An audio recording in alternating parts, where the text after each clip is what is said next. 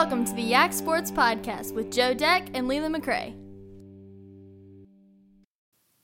Oh, Leland, we are officially no more football, but I'm telling you, it's been a week because we've had some great college basketball. We've had a lot of stuff going on, but I guess I know you were big on this weekend watching the wrestling. What happened there?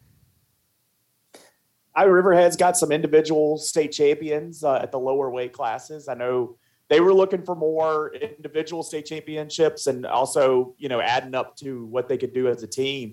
But Grundy, with their 25th state championship in wrestling, they win it. They've won 5 or 6 in a row. This is all since like 1978 too. They win the state championship like 54% of the time. So it's just amazing. And recently, since 2000, it's much more than 54% of the time. Yeah. So just absolutely incredible programs. You got to give them their due. But Riverheads, was every year they're looking to take a crack at that, try to get second. If they can't get the first, they dropped down to third this year, just the way everything fell. They weren't that far away from the second spot. They battled, but just didn't get some of those finishes they want. But looking through it, Jake Yole, he's a sophomore. He's a state champion.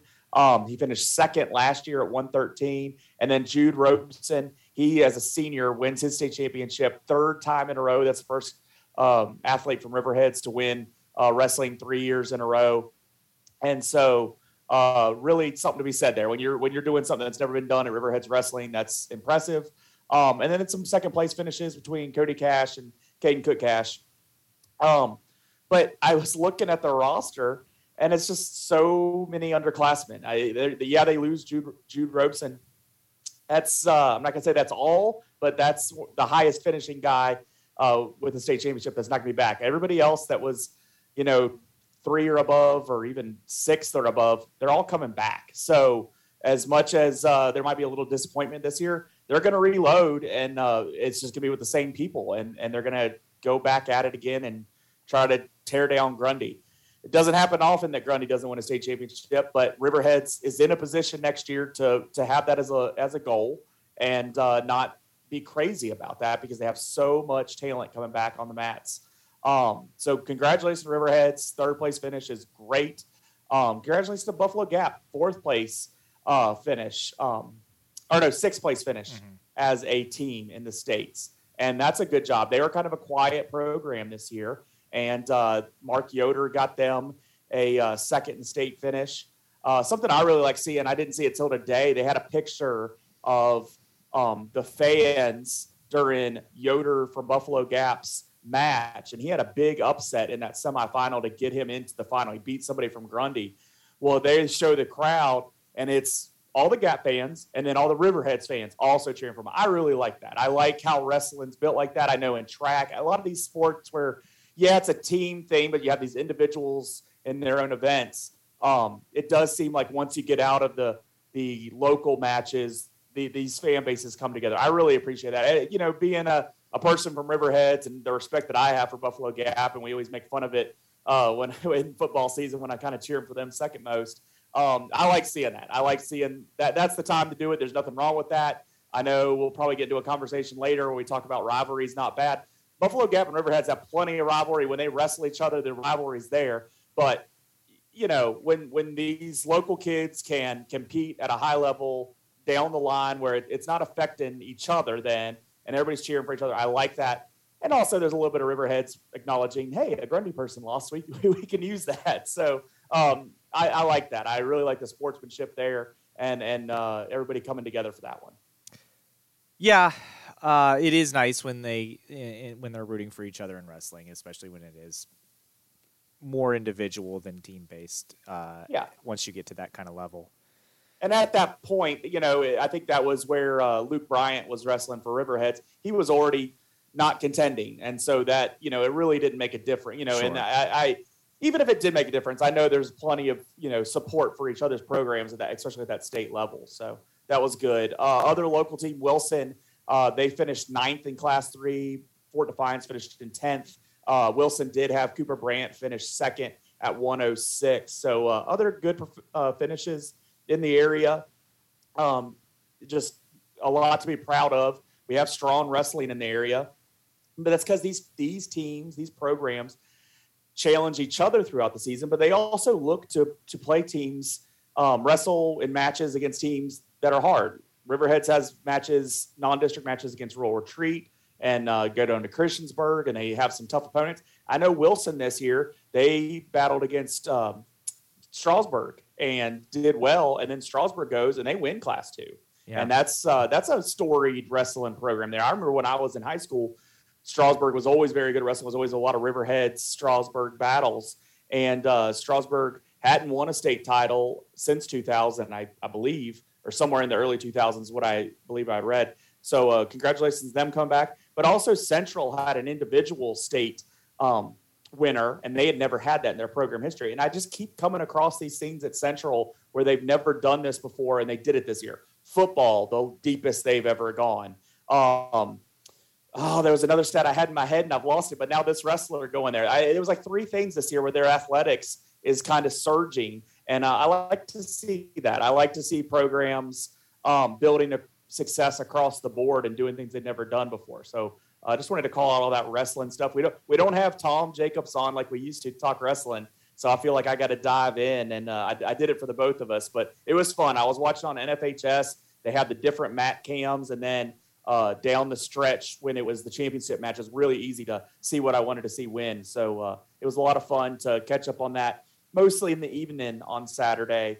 But it was good, and I was cheering for Riverheads, and it didn't all work out the way we wanted, but plenty of, those two state championships were fun to watch, and even the ones where we got second, they were fun to watch too. All right, well, I'll take us over to the hardwood. Let's start on the girls' side. Class 3. Right now, we had Wilson. They knocked out Stanton on Friday in the first round of the region tournament to get to the quarterfinals. They now play LCA on Tuesday. We're going to try to get this out Monday night, the same night we're recording. So if that mission is accomplished, it'll either be later tonight when you're listening on Tuesday or tomorrow night on Monday, hopefully. But they'll be playing at LCA, most likely end of the road there, but we'll be rooting for them. And then Fort Defiance, they are the 1 seed in Region 3C, and they get to host Liberty of Bedford. So that's going to be a big matchup for them. Hopefully Fort Defiance, the way the region's set up, this is a very tough region, but the way Coach Gill has had those ladies playing here in the regular season, you would think they have a very good chance to get into that the region championship, which would put them into the state. Yeah, I love that, things are kind of back to normal this year. And so both the state, the region champion and the region runner-up get to advance to state. So I like that that's back. I am a person that sometimes says, postseason should knock people out. But I think we've got where the teams are split now, it kind of works out better now. I don't mind those top 2 teams advancing because you see a lot of state championships come out of teams that finished region runner-ups. And I think it works for the game of basketball pretty well. And, Fort Defiance benefited by getting that 1 seed. Stuarts Draft beating Waynesboro last Thursday is kind of what propelled them up into that spot. And that was big because I was worried about a Wilson-Fort Defiance early matchup in the playoffs. I'm glad they avoid each other just to keep 2 local teams as long as possible. Now, LCA is going to be tough for Wilson to handle. But Wilson, battle-tested team. They played tough teams like I know Spotswood is the team they played this year. And they're the 3 seed in that region. So they know what it takes to beat good teams. Doing it is going to be something they have to prove, but they know the level of competition it takes. And Wilson, there with Jackie Bryan, she knows how to coach them up and get them going right. But Fort Defiance, that's that team that out of all the basketball teams, boys and girls, I want to watch. I think that Fort Defiance team, I've said this from day one, because of what Coach Gale did at Stuarts Draft primarily, is that it seemed like Stuarts Draft would advance further in the playoffs just because people are not used to playing that style. And so I think Fort Defiance, with him as coach now, will be able to benefit that way. And there's been a lot written this year on how it's really working in the girls' game very well. And so I want to see it work really well. I'm really rooting for Fort Defiance to kind of make the most of this offense, this postseason run. They have an undefeated district record, only 3 losses on the season. So they've proven it. They've proven they're good. Now it's time to pay it off and show it in the postseason. But they're a great team, and hopefully they can get on to states and then shake things up there. Yeah, they'll face the winner if they win in their first or their quarterfinal matchup against Liberty Bedford. They would play the winner of Charlottesville and Fluvanna on Thursday in the region semifinal. They're a Tuesday, Thursday, Saturday tournament there. Mm-hmm. Looking at Class 2, Stewart's Draft, you mentioned them and their big win against Waynesboro to close out the year. That got them to the number 8 spot in the region, and they will play Luray, the number 1 seed. That's bad news. Luray is really good. Yeah, Luray is a team that has been to state championships. I believe they've even won state championships. They won, yeah. So, I think they're defending. Yeah, and to tell you how good this region has become this year, Strasburg, who is another team that has been a perennial team chasing with Luray to get into the state tournaments and go do well there, representing 2B very well, they're a 4 seed this year. So if Stewart's Draft does the unthinkable and upsets Luray, then you're probably playing Strasburg, which is the other team. I know they're a 4 seed, but man, that is a very, very tough region this year. But obviously, like I said, with Wilson, we'll be hoping Stewart's Draft can pull off that upset, but it is going to be a really tall task with Luray. Definitely.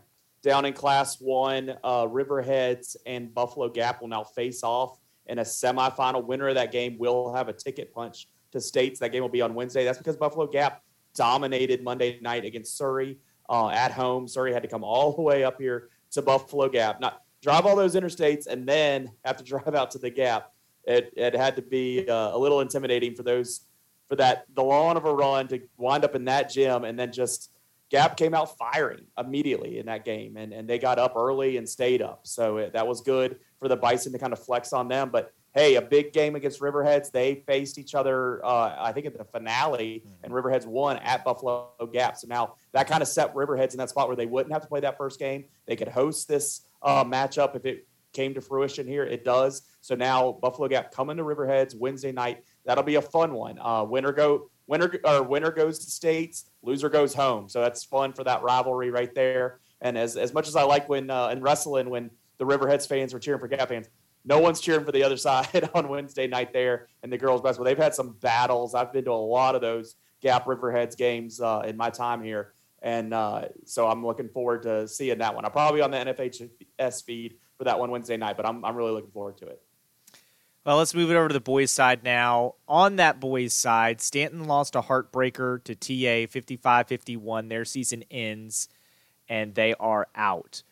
They were the 9 seed. They got there because they beat Fort Defiance. There you go. So with that win in the regular season to close it out against Fort Defiance, that got them into the region tournament in that play-in round or the first round, whatever you want to call it. They lost as the 9 seed at the 8 seed, Turner Ashby 55-51. So their season ends. Had they won, they would be playing the number 1 seed Spotswood. So that's who TA has. I don't see TA going any further than that. Wilson Memorial is the 2 seed. That's the other team for our local fans. They're hosting Fluvanna on Tuesday night. That should be a game they can win. This isn't necessarily the round I worry about Wilson Memorial. It would be starting on Thursday. If you get LCA, that's going to be tough. Broadway is a team that, even as a 6 seed, they have played well at times this season. So if you're Wilson Memorial, I think you get past Fluvanna here on Tuesday night, and barring any shocks there, that's when the season really starts to get a little more difficult for them. I think LCA is my favorite to come out of this region. They're really strong early in the year, especially in the non-district. That district beats up on each other a little bit, and that's where their losses popped in from there. But LCA has played some teams and beaten some teams. So I honestly think they are the favorite in this region. So it's going to have Wilson with their hands full on Thursday night if they're able to make it there. And another reason I say this is I don't think Spotswood is as Spotswoodsy as they usually are. They're good. They're always going to be good. The way they built that program, they're always good. But I just don't think they're state championship caliber. I think LCA might just be. So I have LCA as kind of my favorite. Do you have Spotswood getting into the final? I have Spotswood going to the I have them going to the region final. I was just saying, you had just mentioned they're not the Spotswood of old. I was wondering if you even thought Charlottesville or Heritage could beat them. If Heritage knocks them off or something, no, it would not shock me because it's just like I said, Spotswood. But I would advance them to the final. I still think they'll probably make the state playoffs. I just think LCA wins this region. Class 2, let's focus with Stewart's Draft first. They're going to be at Buckingham. They're the 6th seed, going to the 3 seed Buckingham on Tuesday. Hopefully the Cougars can find a way to win, but that's going to be tough. And I think they just are happy they're not the 8th seed. And I honestly was kind of expecting them to fall to that 8th seed spot and have to play East Rock early. And that is just spelling doom. I just think East Rock's coming out of that region no matter what happens. So here's Buckingham. It's a longer trip and more winnable game. But I still think, hey, they're in the bottom of the bracket. If they can surprise a team or two, that's true. Get there. But I don't see it happening for them this year. I know Central Woodstock is a team that is plenty good. We've seen East Rock beat up on them, but that's the next highest seed down there in that region. So if they're able to get past Buckingham, their hands will still be full. But East Rock, I mean, Tyler Nichols, 35 points away from breaking the scoring record in Virginia, something we'll have seen twice here in a short period of time with Mac McClung owning that record right now and us being at the game when he broke that. He's going to have a chance to pass that and really go on top of it if they're able to win multiple games here like we think they will. So I think Class 2 is just the Tyler Nichols story right now, and who can stop them, who can battle them. One thing I'll say, we saw Tyler Nichols, here he is 2 or 3 games away from breaking this record, and it's going to take 3, maybe more, possible games to do that. It's good to see these other players stepping up in the postseason like they have. We've seen moments of that throughout the season where they need Kerry Keys to step up and Coach Key's son step up and score some points, and some of the other guys. We've seen that here late in the season, which is helpful to see when they get into a tight game and then maybe the other team does have the reins on Tyler Nichols a little bit more. They're less team built than previous years, but I still think there's some talent there to where I'm hopeful that they can at least make noise at the state. Things are going to get tough, especially once they start traveling to Richmond to play games. Things are going to get tough. But I also think Tyler Nichols can put a team on his back. And after seeing Mac McClung do that for Gate City, I'm not going to rule it out as a possibility. So hopefully, no. I'd like to see it. Let's pump the I'd like brakes. to see that happen. Let's pump the brakes. That East Rock is not that Gate City team. They will win this region. That's about where I end expectations. I want to see who comes out of Region A before I say, yes, they're definitely going to win a game and get to a state semifinal. I just don't think this team as a team is as good. I don't think I think as a team, they're okay. I was less convinced. I think lately, seeing these other guys scoring some points, I'm hopeful of that. Yeah, but who are they doing it against? They're not doing it against good opponents. Yeah, but who's the second team? Who's like the Region A runner-up that's going to come to? I don't know, but I don't think much of this East Rock team. I think they're beating up on a region that is not very good this year. I don't think their district is that good. No, their district and the region is very similar. So yeah, but that's my point. Like, I don't think they're that good. Tyler Nichols is phenomenal. He's an amazing player. But when he gets deeper into the tournament, he's going to have other amazing players and other good teams he's going against, and they're going to be better teams. Yeah. Gate City had multiple D1 players that year. So it's not like it was Mac McClung and only Mac McClung. They had 2, didn't they? That's multiple. That is multiple. Yeah, I mean, and that's what East Rock had when they were in the state. What was it, 2 years ago when they kind of had a really good shot? It wasn't last year as much, but 2 years ago when they really had the shot, they had Tyson McNair and they had the Jefferson kid, and they were more built for a team wins at that point. And Nickel even. I'm not really arguing with what you're saying. I guess I'm just hopeful. I'm hopeful against it. And I at one point said, I don't know. I just these guys these guys can put teams on their backs, can surprise me. I've been surprised before, so I'm leaving it open to a possibility here. I will say there is a no possibility that they win a state championship. I'm giving it some. I thought they had a better team 2-3 years ago whenever it was that they got there and didn't do anything. So Nickel will break that record. He might do it against Strasburg, but if not Strasburg, it's definitely happening against Page or Madison County, whoever wins that game. But I will say this, and I don't know if Stuarts Draft beats Buckingham, but if I'm Stuarts Draft, I would much rather be that 6 than the 5. You have avoided East Rock's half of the bracket, and as we've talked about, 2 teams come out of that region. So you are in a better place as a 6 seed than a 5 or a 4. So that's helpful. And I thought they were going to be an 8. So, well, yeah. But 6 or 7 was where they wanted to be, and they got the 6. So you get Buckingham and then probably Central. I don't think Clark County has a chance in that game, but that'll be interesting. In Class 1, Riverheads, they're going to be playing William Campbell on Tuesday. If they beat William Campbell, they will get to play Buffalo Gap on Thursday in what would be another Buffalo Gap Riverheads. Winner goes to state, loser goes home. Yeah, it'd be back-to-back nights, and that's what we're rooting for. Riverheads has to win on the road to get that. This isn't quite as good as the Riverheads team as we've seen in these past years. Riverheads made those state runs. We've been kind of saying that all year. They've been proving that all year. But going down to William Campbell, I don't think is something impossible for them to do. I think they can go down there and get a win. I was looking through some of the William Campbell scores and opponents and stuff, and I think Riverheads has their shot there. I worry against them more against Buffalo Gap, but Riverheads beat Buffalo Gap like 2 weeks ago. So no, actually just last week in the finale, Riverheads boys and girls won. So I would think Buffalo Gap might have been in a little cruise control there closing out the season. But we'll have to see. I'm hopeful to get that game because that'll be another fun one to tune into. I could see Buffalo Gap waking up. They've kind of been the better team all season. So I would be surprised if they just fall flat here in their region opener there. Yeah. Let's move it to college. We got a lot to talk about with college. Let's start with Virginia Tech right now. They beat UVA, like we said last week, which was a big win. But then we said you need to beat UNC or Miami. Well, they didn't beat UNC. So that kind of tells you where they are now. Kind of need to win the rest of your games. It's tournament mode starts now for them. And they need to have a good showing in the ACC tournament. So we'll see what happens. I don't love their chances of getting into the tournament. But, again, if they win out, then you get hot at the right time in the ACC tournament, you get an upset, then you're back in the conversation. But that's what they have to do first. Hope is all I really got right now. I don't have evidence or reason to. Yeah, to exactly. I just have hope. I hope they can make the run. I hope they can impress at the right time. I hope these wins, some of them can be kind of separated wins, so it really proves, hey, they're playing at a much better pace than they were earlier in the season.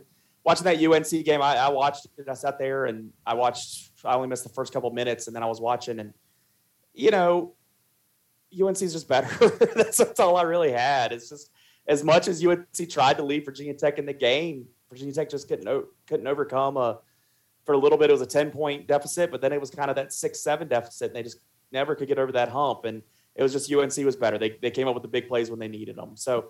And UNC won again here on Monday night against Louisville, and they're showing that they're the better team. But, when you're about even in the ACC, you don't necessarily make the tournament. I mean, sometimes you do, sometimes you don't. So it's not a safe place to be. So I think closing out the season here with 4 wins could really put them in the right area. But my faith for that is not high, especially with a game there at Miami. I've seen Virginia Tech go down to Miami when Miami's not that great and lose games, even when Tech's decent. So I'm worried about that game. So we'll see what we get. But hope, I still have my hope, and I'll still like the NIT if we get there too. I'll know that bracket if Virginia Tech's in it, and if for some reason they're not, if they're in the tournament, I won't know the NIT at all. So that's just kind of where we stand. But I'm riding hope on that one. UVA, we talked about at Miami. UVA won at Miami on Saturday, which puts them back in the conversation for the bubble. They have Duke at home. On that line. Yep. Yeah, they have Duke at home and Florida State at home. I'd say they win one of those two. They're in the conversation. They're on the bubble. But, again, it's going to take winning at least one. If you win both, I think that borderline puts them in. So probably be inside the line, yep. Yeah. And then, of course, all this also depending on how you do in the ACC tournament. Because if they fall flat in the ACC tournament, they'll be back out. And you're right. 500, going back to Virginia Tech for a second, 500 in the ACC puts you on the line, and some years it's good enough, some years it's not. This is not a good year for the ACC, so that's definitely not going to put you in.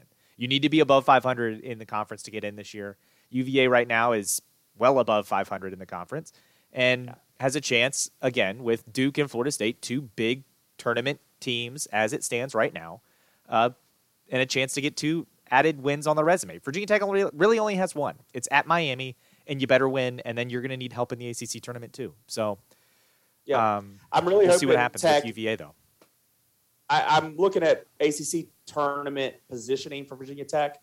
Some of it's selfish, some of it's what it needs to be. Obviously, I want Tech to win as many games as possible, but it doesn't look like they can get above that 7 spot. Even if they go 4-0 here, I don't think they're going to get above that 7 spot because UVA is just that many games ahead of them at that 6 spot. So I just don't see them jumping up past that. But I like that 7 spot for Virginia Tech because it puts them in the night games that, I don't have to pretend I'm working during those games during the day, those nooners or 2:30 games. So that's what I'm kind of rooting for at this point is just win these games, get that 7 seed. So you're playing at night, and then you're also avoiding, playing the 1 seed as long as possible. That's likely to be Duke. So that's kind of what I'm rooting for there. I think it's unlikely Virginia Tech to fall out of even the 9 spot. I've been saying I don't want them playing on Tuesday of the ACC tournament. If they can stay 9 or better, they will. So they can actually lose multiple games here, and I still think be in that at least 8-9 game. But then that's going to put you right up against you're going to have to play the 8-9 game, and then you'll be playing the 1 seed immediately. So not the best spot. So I'm really hoping they can maintain where they're at here, win these couple games, and then get to that 7 seed, knocking Syracuse back a spot.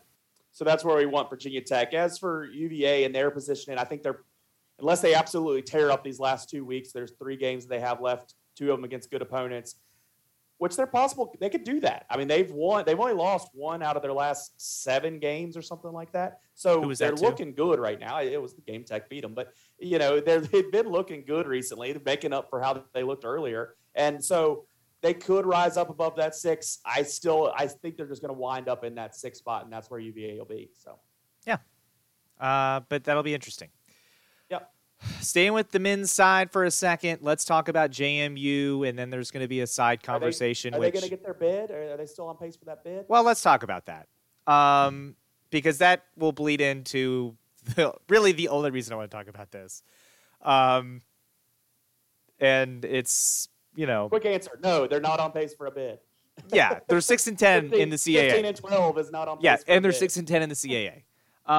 And at the end of the UNCW game, there was a little bit of ugliness between JMU and UNCW, where multiple texts, multiple ejections handed out, and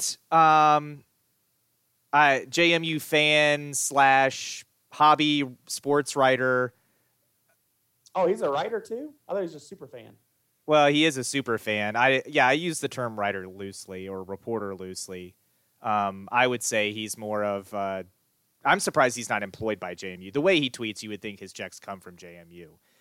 And, it's just – and fans on Twitter are now confusing him for an actual JMU fan. And then JMU fans are like, oh, he's a sports reporter. He's not a fan. You're so dumb. And I'm like, no, you're dumb because you can't tell what they're doing. And they're not wrong. He's not a sports reporter.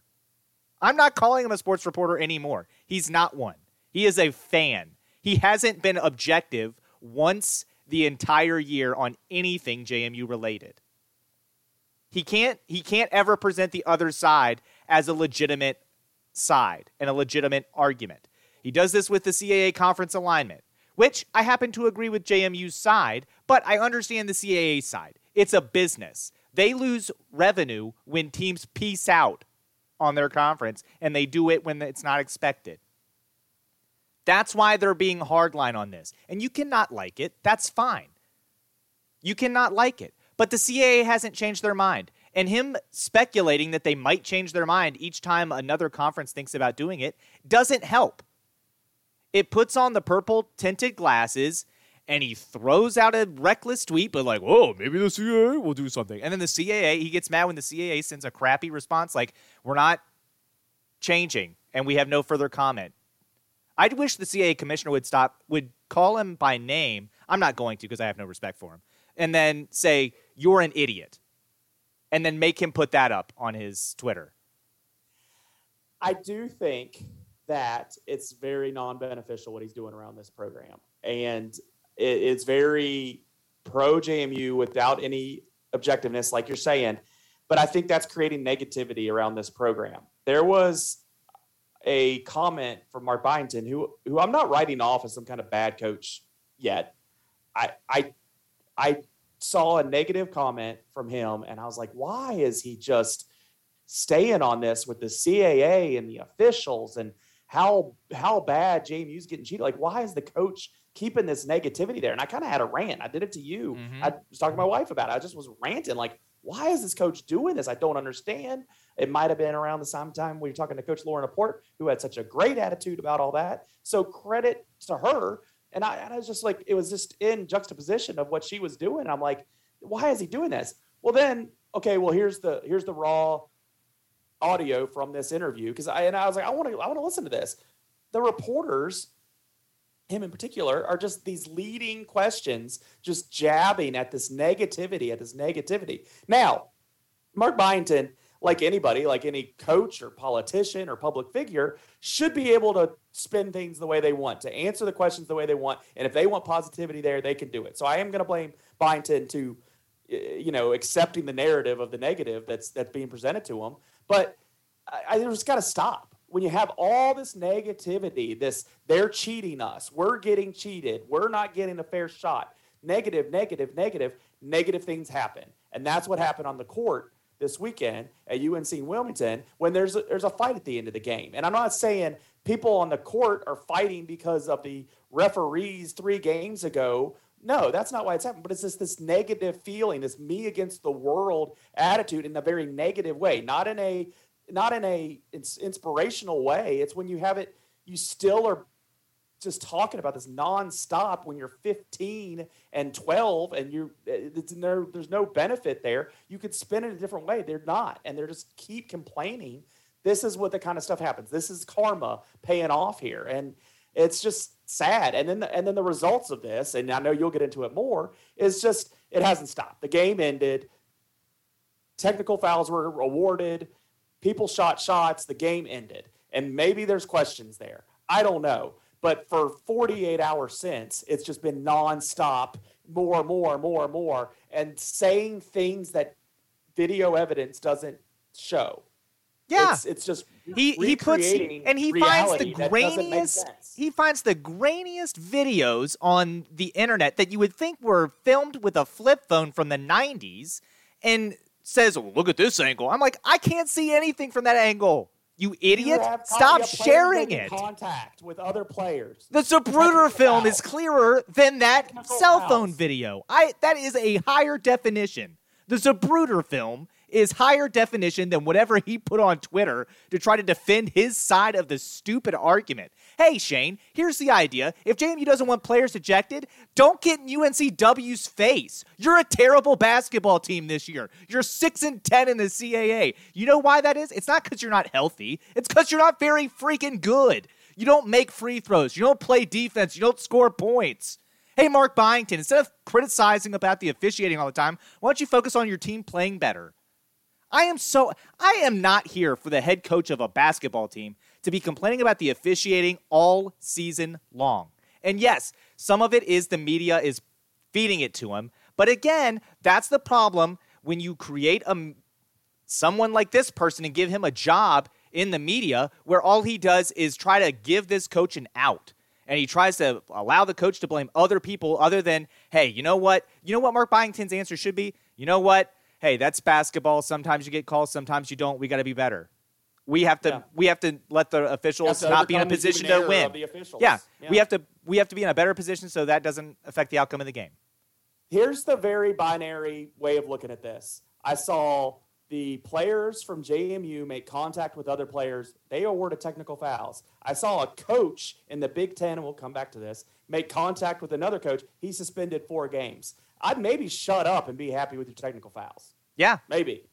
Oh, but he can't because that doesn't feed into his narrative that the CAA is trying to rig basketball games against JMU.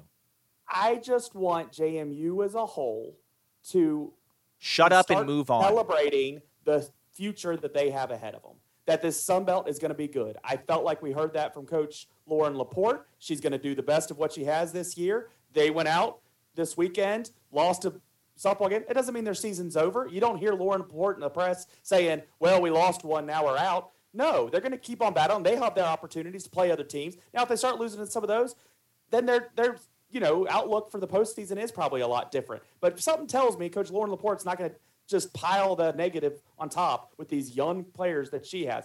But meanwhile, the basketball team seems very accepting of that, and it disappoints me. I just don't like the vibe around this team. I want them to get into the Sun Belt. I want Mark Byington to have that fresh step and go forward, because I thought it did good things a year ago, and that's what I want to see more of. And I think this cloud around him has swirled around him, and I just want to get clear of it. And I want JMU as a whole, to buy into some of the pieces that are doing this and just be celebratory of what's about to happen for this conference, for this team in such a better conference, and enjoy what they have, because kiss the CA goodbye and move on and stop complaining. Stop. And another theory that this hobby writer throws out on Twitter is that, this really stems back to the CAA championship from last year. Well, I wonder why that would be, because you were tweeting about the officiating there, and I'm sure the questions were very leading toward that, and maybe got Mark Byington to bite on it. And hey, guess what? Officials don't like being criticized and saying they're the reason you lost. So yes, that goes just like some players become problem players and don't get calls and officials are really ticky-tacky on them. It happens with coaches too. If you sit there and try to say the only reason we didn't win is because of officiating, officials take notice of that.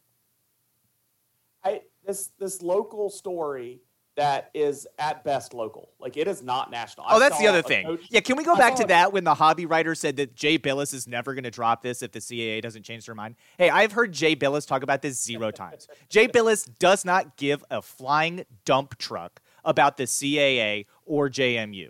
Does not care. You know what Jay Billis would say? You're 6-10. They could let 2 teams from the CAA get in, and you wouldn't be one of them. Shut up. Easily. I also, it's just seemed like this. I know you're going to hear a lot about it locally, and you want your local coverage covering your local team, but it just was made in such a big story here. I saw a coach make an inappropriate gesture on the side of the sidelines, and I've seen it nonstop for a day. Haven't seen anything about this in the national media because it's just not that big a deal. You move on. I swear JMU basketball should be happy they only got technicals there, and you move on. You just move on. Yeah, they did. The CAA did announce there's no suspensions for JMU players on the altercation. So probably because they just didn't want to hear any more talk about it, because it just was so overblown from the very beginning. I got news for JMU fans. They better be glad I'm not CAA commissioner. I would do it. I would take his media credentials, and I would suspend him just to piss him off. But it's not like they have to deal with him at the tournament. Thank goodness. That's the best part about JMU not being in the CAA tournament, is that he won't be able to tweet about it, hopefully. Their season's done next week. Oh, what a terrible, terrible hobby writer. How about these women's teams, though? The women's team, yes. VCU has won 6 straight. They won at George Mason. They beat St. Bonaventure on Wednesday. So that's 6 straight wins for VCU. They're climbing up. UMass just dropped a game this weekend, too, to Davidson. So that helps. And they also lost to Fordham. So right now, VCU is 4th. They do play at UMass on Wednesday. That's still a very, very big game for them. That will be a big test. And then they have the regular season finale against Richmond at home in a rivalry matchup there. If VCU wins both of those, they should be at worst the 4th seed. And then you start to look at what happens in the A-10 tournament. It does look like they're going to have to win the A-10 to get into the NCAA tournament, but we'll see what happens there. They're on a very good run, and they're playing their ball right now at the right time. Now, the Hokie women with Coach Kenny Brooks, they're on their run. Now, they did lose this weekend to number 3 Louisville. They still have number 4 NC State ahead of them. So just had a tough game, have a tough game coming up next week. But they are in a great position to be in a nice seed for the ACC tournament and go to the NCAA tournament, possibly host a weekend there. So a lot of great things happening there, but kind of catching the eye of national attention there at Virginia Tech. Now, are they a top contender? Are they a national championship contender?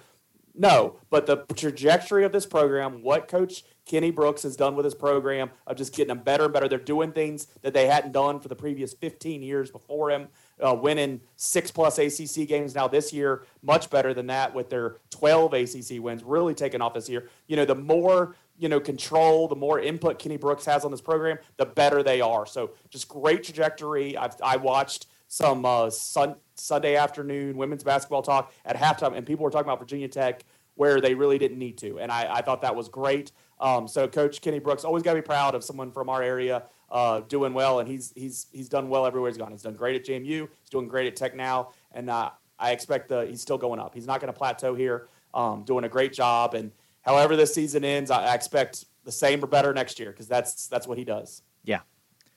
Yeah, I agree.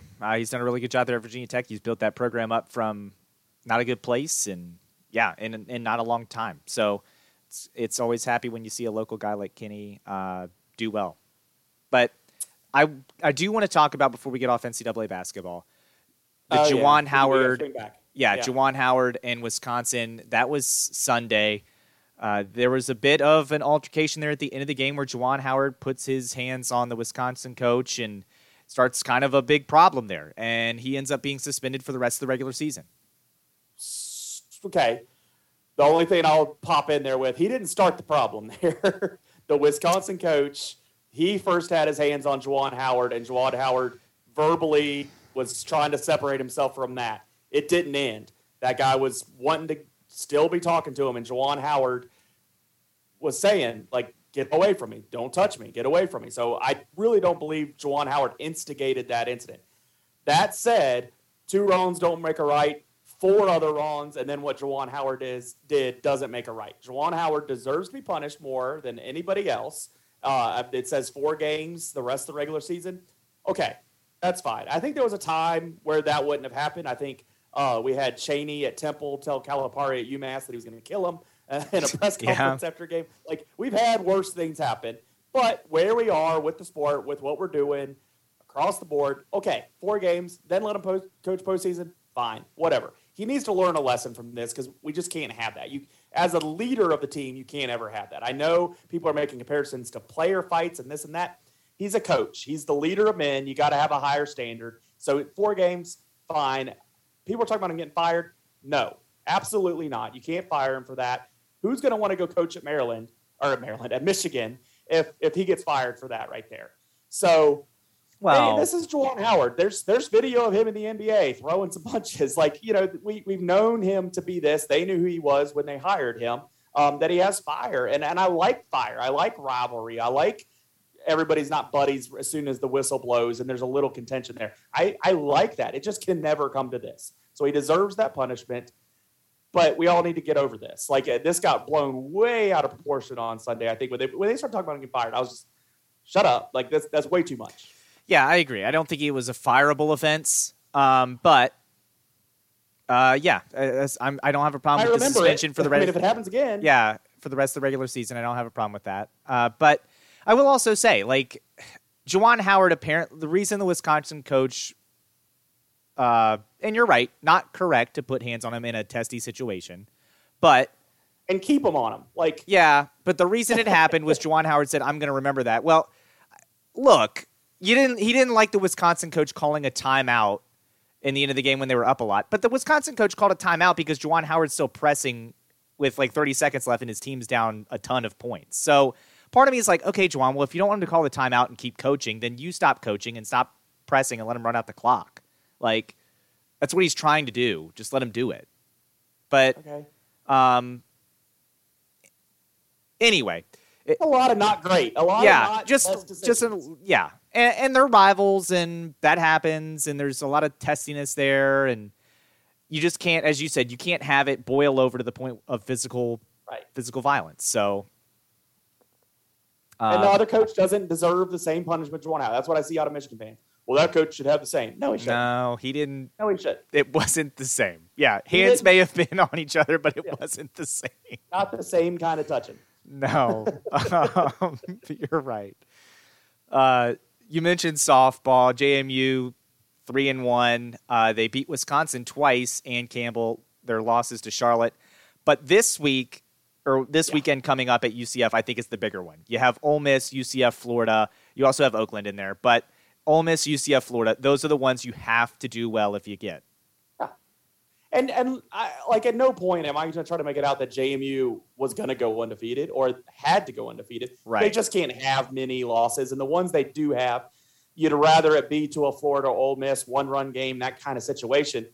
This weekend, it was an early season tournament for a very young team, and they were giving up runs, but they battled and got wins. And you like to see that they're battling and battling through giving up runs. But the loss to Charlotte, not what you want, but you can overcome that. Probably 2 good wins erases that. But you just can't have too many of those trades. You gotta get a lot of wins ahead of you. And JMU's used to doing that, so no reason they can't go on and do that. I was excited to see what Virginia Tech did this weekend on their softball side. They have that Keely Richard pitcher back who was so good last year and in the postseason. I know Virginia Tech's run was on her back. She's back as I think a 5th-year senior, maybe a 6th-year senior, but she's back. They're riding her. They did drop 2 to Alabama this weekend, but by a combined 3 runs is what they lost to. It was low-scoring games, a 1-0 loss and a 2-0 loss. So they battled. Virginia Tech has more of a leash, though. They'll have an ACC tournament. They're in a conference that they'll be in that tournament. They're in a conference that produces multiple bids, so they have more of a leash. But early season test, they didn't fall on their face by any means. They battled with Alabama.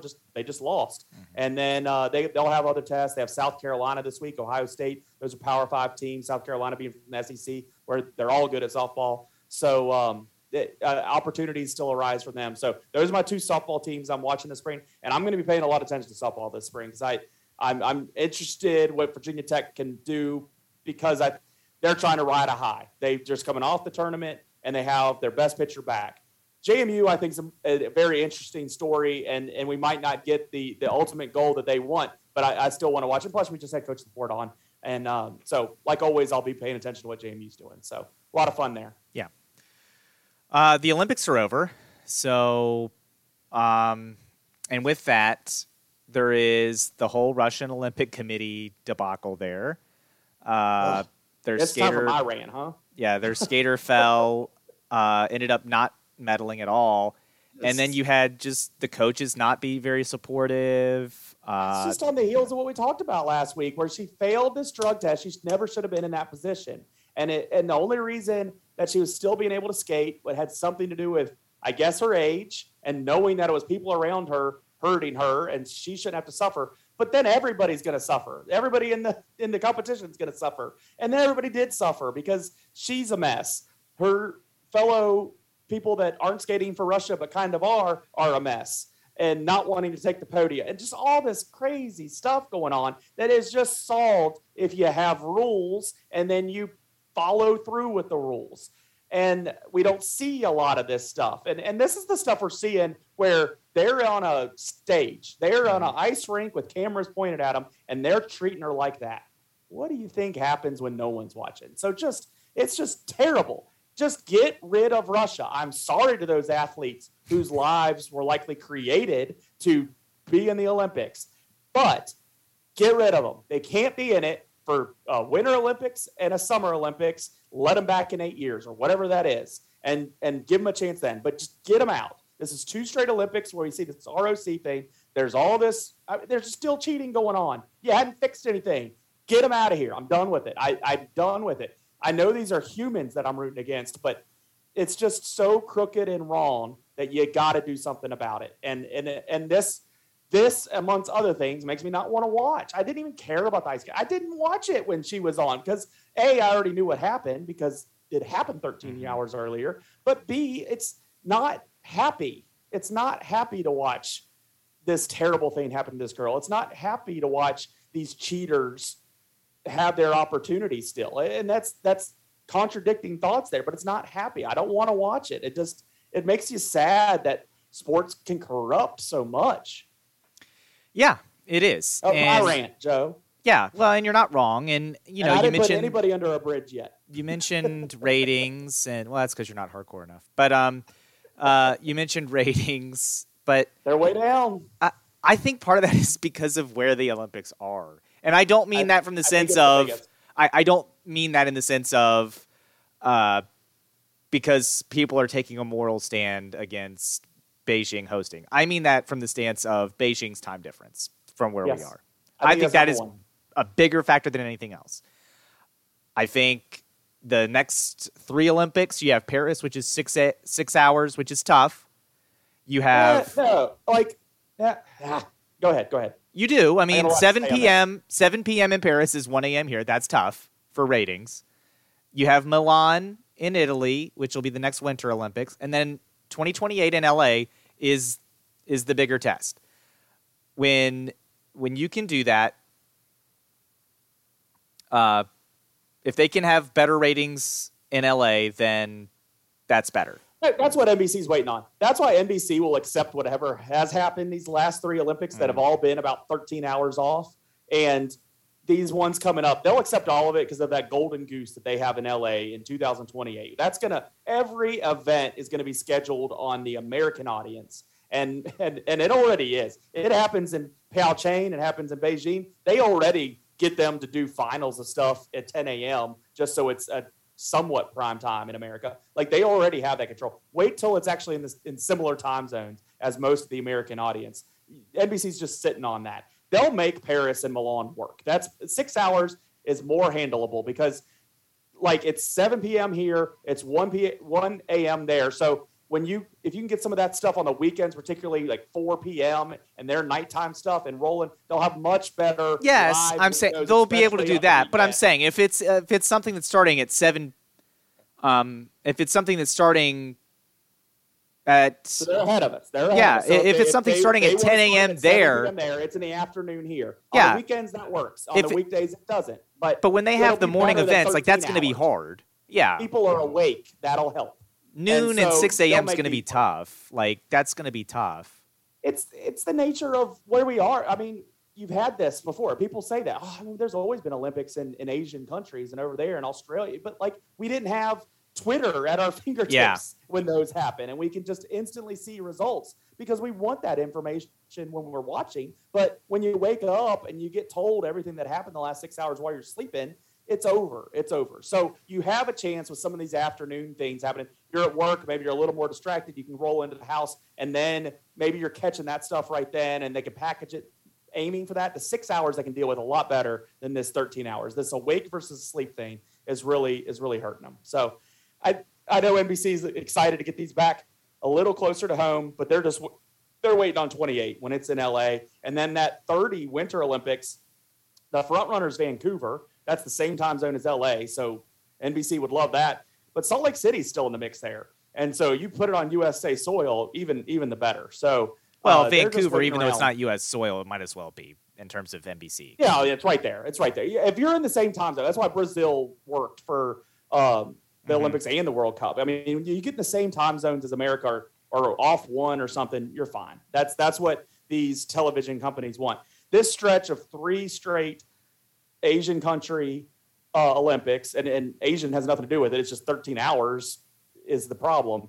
That's just been killing them. They needed to break one of those up. They could have gotten one of those over here or in this direction. It'd have been better. Yeah, and Australia in 2032 is probably something they're not looking forward to. But yeah, they're not loving that quite yet. But that'll be fine. Like you said, I think the time difference is the biggest difference in the technology that we have now. Like you said, it used to be the time difference wasn't as big of a factor because NBC could embargo all that information and keep it out of our heads until they wanted us to see it.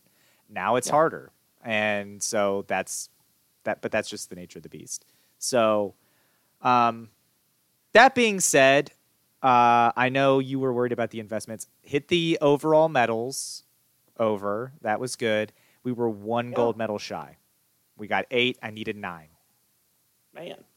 So right there. If our trash curling team hadn't been trash like I said they were, then maybe I could have hit the over. Even the best team, they finished what, 4th? Is that a medal? The semifinal or whatever. Is that a medal? Did they start handing out 4th place medals? They didn't get a medal. I'm not arguing with you. Do they get the candy wrappers that Pam Beasley made in the office? Is that what they get if you finish 4th? It's deep tonight. Is it 8? I do not. Boo. I cannot. No time for people who don't medal. But so this weekend, I spent very little time on the NBA All-Star Game weekend. Very, very, very little time. We had the slam dunk three-point competition on. I was watching the skills competition with my girls, showing them those passing things because that looked fun. I want to recreate that for these for my little league black teams. I want to get tires out there so they can throw it through them because they thought that was cool. But really not into it. We usually like the 3-point competition the best. Not everything we wanted there. Dunk contest was not worth even mentioning that it happened. I think the highlight of the weekend was having that NBA 75 team, having all the living members that they could get there all in one place. And it just produced a lot of cool videos, a lot of cool sound bites. Michael Jordan was the center of a lot of them because that's how I know Michael Jordan is the greatest of all time, is because I watched this coverage of this and it all centered around Michael Jordan talking to this guy, Michael Jordan talking to this guy, Michael Jordan talking to the guy. When Michael Jordan walked into that arena, it was just a different vibe the entire time. I had to watch it back. I wasn't watching live. I watched it back. But Michael Jordan's the greatest of all time. Everybody in that building just told us there. Everybody in there backed that up. So that's all I need to say to that point. But I just thought it's so cool to see Magic Johnson interacting with people and Julius Erving and Kareem Abdul-Jabbar and all those guys that are there and interacting with the current guys. Now, I know it quickly gets into the debate of who's on that 75 team and who's not. And I looked at some people that are left off, and I'm like, man, you'd think they'd be in it. And then you look on the list, and it's hard to come up with the same number that you want to put in to bring out. I'd probably be more partial to the older guys than I am the newer guys, but that's probably not accurate because everybody's getting bigger, faster, stronger. So, but it's still, if you're in that 75, what an achievement you've had in your professional career to be named to that and be part of that group. And it's just, it's awesome just to see all those people there. Really reminded me, what was that, 99 when at Boston, when they had the old guys there coming into Boston for the All-Star game for baseball. And all the players really reacting to those older guys being there. I thought that was awesome. So I think whenever you can have those opportunities to bring in a whole lot of the older players, I really like that. And so that was definitely the highlight of the weekend. I mean, Steph Curry scoring 50 points is crazy, but when people just let him shoot, that's what's going to happen. So I'm not impressed, but it's crazy. Yeah, I didn't watch any, and I don't watch a lot of any All-Star weekend, really. I usually do watch the 3-point contest if I can, but I didn't get around to it this year. They compete. I mean, like, they're talking, and then they're trying. Like, the skills competition, sometimes you get guys that think they're too cool. The dunk contest, you don't know who anybody is. But that 3-point, I think, is, like, the best competition of the weekend. Yeah. Just like I missed the NFL skills competition, too, this year. I forgot they even had it still. That's the one I care the least about, by far. But in terms of the actual All-Star games, this goes for all the sports. If they got rid of them tomorrow, I would care less. I am far more interested in the skills competition aspect of it than the actual games. Yeah. I mean, especially with baseball, when they tried to make it count, that was stupid. But baseball is the best, of a game actually happening. Like, the NFL is an embarrassment to the name of football. Basketball is not too far off that. At least baseball, you have pitchers and hitters going at it. And now the game doesn't mean anything and all that, but it's the closest thing to a real game that we get in any All-Star game. So I'll give baseball credit there, but none of it does matter. I mean, they're never going to get rid of it because there's the money. But, I don't think any of them. Baseball ends up being probably my most must-watch of them just because it's kind of a tradition thing for me. That's why I even turn on the NBA on Saturday night, is because when I was in the 90s, watching the Saturday night thing was the coolest thing. I mean, the dunk contest, you had the best players in it. It was the best. You had great shooter. Like, I loved NBA Saturday night, All-Star Saturday night when I was a kid. It hasn't been that for 15, 20 years, maybe more. So it's just not the same, but it's just kind of tradition. But baseball, I watch home run and All-Star game, and it's tradition more than anything. Yeah. It's like, it's like the Super Bowl for some people. Like, some people don't really tune into much football until the Super Bowl because they just watch Super Bowl every year. It doesn't matter how much baseball I've been watching. I've turned into the All-Star game, but I'm usually watching a lot anyway. So yeah, that's the sport that I want to like the most. But football is what I tend to like. I design my life. Yeah, I mean, I like baseball the most. They don't want me to, and they try to get me to not like it it seems like every year they try to give me like, hey, this is why you shouldn't like us. Hey, you're going to be with the rest of America and not have cable anymore? Well, you can't watch our team then. Yeah. Don't watch us. don't you try to watch us. And then while I was wasting time on NBA stuff, what soccer were you watching? Well, the Champions League has been phenomenal so far. And really, when you look at it, and you're into the knockout round now, so this is what's big. Remember when I talked about that last week? So let's go over the results from last week. We had PSG at home. Real Madrid was trying to take the air out of the ball, like Leland's going to try to take the air out of this conversation, and because they got rid of the away goals rule, which I know most of our listeners know, but for the new ones, I'll explain it. So the away goals rule was if, for instance, PSG is playing Real Madrid and PSG wins 2-1 at home and then wins Real Madrid wins 3-2 at home. Technically, when you combine the scores, they would be tied. But PSG, who scored 2 goals when they were in Madrid on the road, would get to advance because they scored more road goals. So it's to incentivize teams to actually. You needed to do. You just said the away goal rule, and I instantly knew what this rule had to be. Well, but for some people, they might not. If I'll tell you right now, if the majority of our listeners know what you're talking about right now, then we're down to like 2 listeners. Good. So then they got rid of that this year because there's been an argument that, we should get rid of it. Well, now that it's gone, people are saying, we should bring it back because, oh my gosh, Real Madrid wasn't even trying to score. They were just trying to get a 0-0 draw and then go home and see if they could win that one. Which, duh. Now, Manchester City did the opposite. They beat the living crap out of Sporting CP 5-0. I said PSG and Real Madrid would win those fixtures. Right now, I'm looking like a genius. Bayern Munich.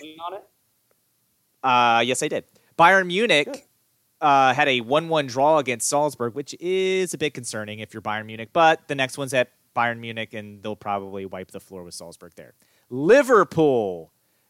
That was the real moneymaker on the first round so far of the Champions League because I had Liverpool to win in a shutout, and I had Mo Salah to score. Guess what happened? Liverpool won in a shutout, and Mo Salah scored. So, with that, I also had Liverpool to score 2 goals, and they did. So, with that, Liverpool has a 2-0 lead going to Anfield. They should take care of business there and advance into the quarterfinal round. I would be shocked if Bayern Munich doesn't win. PSG will probably survive against, Real Madrid, and then Manchester City will win. Chelsea plays tomorrow, Tuesday, against Lille from France. I would imagine Chelsea wins. Juventus and Villarreal, the other matchup on Tuesday. Atletico Madrid plays Man United. I think Man United will be not long for this tournament. And then Benfica and Ajax play on Wednesday, and I think Ajax will win. I want one answer. Mm-hmm. Who has the best uniforms of the teams left? That's an interesting question. I want one answer. Well, you're going to probably not like what's about to happen then. Say a team's name, and then let's talk about something else. I like Liverpool's the best, but I'm biased. Oh, you're a homer. I am biased. I'll admit it when it comes to that. I would say outside of Liverpool, I like Bayern Munich. Bayern Munich. There's an answer. Mm-hmm. All right. What do you know that I need to know? Encanto. I'm not exactly sure how it's pronounced. I think Encanto probably. Great movie. I loved it. I watched it last week on Disney Plus. Sat down, watched it because it had been getting a lot of praise and a lot of publicity. And I thought the story was awesome. I thought the music was phenomenal. And I'd say of the recent Disney movies, it's probably my favorite. You know who makes that music? Pixar? The music. You know who makes the music? No. Well, you need to watch Hamilton. No. It's the same person that makes the music. That's I even different. watch all his TikTok videos. It's different music. I actually, you know what? As soon as you said that, I was like, I did know that. Because it's so good. It's so good. The music from Encanto is my high point for that movie. I do think it's getting a little overplayed, like knowing that We Don't Talk About Bruno song is on the Hits 1 channel on Sirius, and it's on like the top 10 countdown it's a good song for that. kind of shocks me because it's like a conversational song. It's so out of the character for anything on there, but that's fine. I thought there's been other songs from Lin-Manuel Miranda. I just when I try to say it quick, Miranda. He does a great job in everything he produces. In the Heights, Hamilton, so many other things. He Moana, which you didn't like, and he made that music too. See, so like he does a great job. I'm surprised that song in particular is the one that's caught on there. But that's fine. The first time I watched it was when I was building my shiny new toy at Christmas. So I just wasn't focused on it, and I knew I didn't like it as much as I should the first time. When I sat down to watch it, I like it. It's not my favorite of recent ones, but it's good. It's very good. And Pixar didn't make this one. This ain't a Pixar one. This was a Disney Pixar. I just think it's a Disney. I think you're wrong. I think I vividly remember the Pixar guy popping up on my... The Little Lamp? Yeah. Pixar has a new one coming out with like this big red panda coming out. Oh. And that's what we're looking forward to. It's coming out real soon. It's just Disney. It's not Pixar, so... Maybe I'm confusing that with the other one I watched. What other ones you watch? Well, I'll talk about it later because this might be a featuring segment at the end. Watch. You like Zach Galifianakis, don't you? I know what you're going to say. You've talked about it already. That Ron's gone wrong? Yeah. I didn't know I talked about it. Yeah. But funny. Yeah, it might be a recurring segment where I watch some Disney movies. Some I haven't seen before, some I have, and I just rewatch. Lord knows I can't tell you to watch them, otherwise you'll hate them. So. Right. But yeah, I thought Encanto was good. And actually with Moana, my problem wasn't really with the music per se as much as it was I just didn't like the story in Moana as much. Encanto more realistic. Yep. Which team? We started this argument maybe 2 weeks ago, and I just want to get it on the record of what you think is going to happen. I think the Bengals are built to last. I don't think it guarantees them a Super Bowl in the next short period of time or even Joe Burrow winning one. I just think they're built to win. The way they have that team, they have everybody young. They're already performing at a high level. The Rams, as we know, went and bought a Super Bowl. They're going to be able to retain a lot of those guys next year, but then after that thing's going to fall apart there. So I think the Bengals in the next 3 years, 3 years from today, starting at 0 now and 3 years from today being the end, I think the Bengals will win more football games in that span of time. And that's the point I was trying to make 2 weeks ago. Who do you think out of those two teams will win more games between today and 3 years from today? I don't know if when we're talking 3 years from now, either team will be good. I will say I think the Rams will win more, and the reason I think that is I think the Rams will spend more money to stay relevant than the Bengals. I think the Bengals owner is cheap as all get out. He doesn't spend money on anything. They're the only NFL franchise that doesn't have an indoor practice facility, and I don't think he's going to spend the money necessary to protect Joe Burrow. And I think Joe Burrow is one 10-sack game away from not playing very many games. And really, you don't need 10 sacks. It's just one pop, which is not that hard to do on him with that offensive line from not playing many games and being hurt again. So I don't think the Bengals will have more wins than the Rams in 3 years. I don't think either team is going to be that good in 3 years. On my phone, and we're going to talk about this in 3 years. Okay, and I'll be right. All right. So that's the podcast for the week. Spring sports started today, practicing. So they'll have all their fun stuff going on in March. They'll get some of their early scrimmages and non-district, and then district play will start up April 5th. So we're looking forward to that. A lot of good baseball in our area, a lot of good softball, plenty of track. So we're going to be catching up with all of that as soon as these winter sports get out of our way here. But before, we're going to have basketball wrapping up here and plenty of fun stuff to watch. I think seeing who's right about what Eastrock can do this. You're not right. We both want them to do well. You aren't giving them a chance to win a state game. I'm hoping they can. So we'll see what happens there. Locally, I don't know who will get too deep, but it'll be fun to watch. So stick with us on the podcast. We got plenty of local stuff to cover coming up. And make sure you're following us at Yak Sports Pod on Twitter or Facebook, or emailing us at yaksportspod@gmail.com. And you're following on Podbean, Apple, Google, or Spotify, so they come straight to your phone. So when we drop it on Monday night, like we do this week, You'll get it right when it comes out, and you can listen to it on Tuesday during the day. We will be back next week talking more basketball and from all different levels, and we'll talk to you then. You've been listening to Yak Sports, your Augusta County sports podcast.